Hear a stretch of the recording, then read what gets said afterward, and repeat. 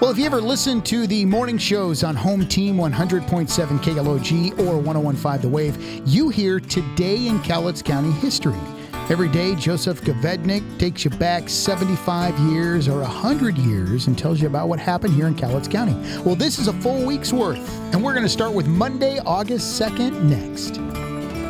Take control of your account and make interacting with Cowlitz PUD easy with SmartHub. Through SmartHub, you'll be able to view detailed usage information, make a payment, enroll in programs, set account notifications, and much more. You'll also receive important news and information about Cowlitz PUD and can quickly contact us with any issues regarding your service. You'll be able to put yourself in the driver's seat of your Cowlitz PUD account. Smart management, smart life, SmartHub. This is a full week's worth of Today in Cowlitz County History from the Cowlitz Podcast Network and the Cowlitz Historical Museum. Here's Monday, August 2nd. This is Today in Cowlitz County History. 75 years ago, forested areas in Cowlitz, Skamania, and Lewis counties are again being guarded this summer by a number of Kelso and Longview school teachers. Members of the Mount St. Helens Club who are serving as lookouts at isolated locations in the Columbia National Forest. The Mount St. Helens Club has been providing lookouts for the fire stations for several summers. This year, fewer of its members are serving because others are available for the post. That's 75 years ago in Cowlitz County history. This is Joseph Gavednik with the Cowlitz County Historical Museum. Here we go with Tuesday, August 3rd. This is Today in Cowlitz County history. 75 years ago. Just how hungry Kelso housewives are for sheets and pillowcases and good bargains of any variety is shown in photos on the front page of the Kelsonian Tribune. The local J.C. Penney store ran a full-page ad in last Thursday's edition for a sale on Friday. An hour before the opening, 50 people were waiting in front of the store. Just before the doors opened, lines extended around the corner to the Liberty Theater nearly a block and a half away, and there was also a line at the other door. The crowd could not get into the store immediately. The throng was very orderly, store employees report.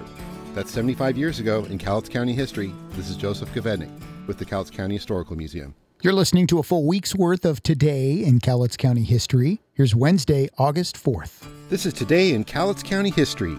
75 years ago, nearly 50% more divorces have been filed in Cowlitz County in the first half of 1946 compared to the same period last year, becoming 2/3 of the civil actions filed.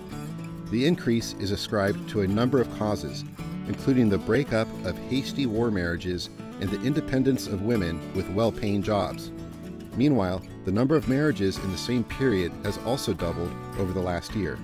That's 75 years ago in Cowlitz County history. This is Joseph Gavednik with the Cowlitz County Historical Museum. Here's Thursday, August 5th.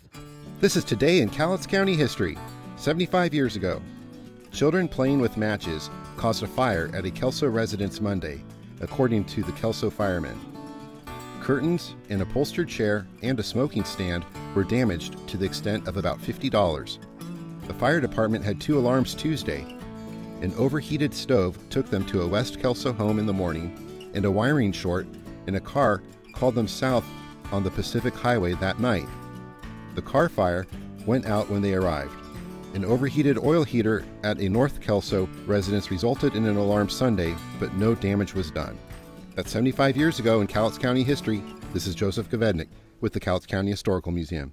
And finally, here is Friday, August 6th. This is Today in Cowlitz County history. 125 years ago, the receipts of salmon at the various lower river canneries continue unusually heavy and are far in excess of the capacity of several of the packing establishments.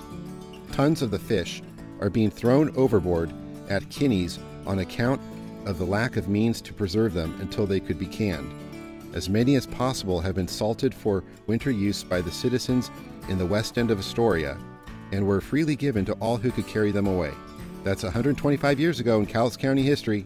This is Joseph Gavednik with the Cowlitz County Historical Museum. And that's a week's worth of Today in Cowlitz County history, brought to you by the Cowlitz County Historical Museum and the Cowlitz Podcast Network.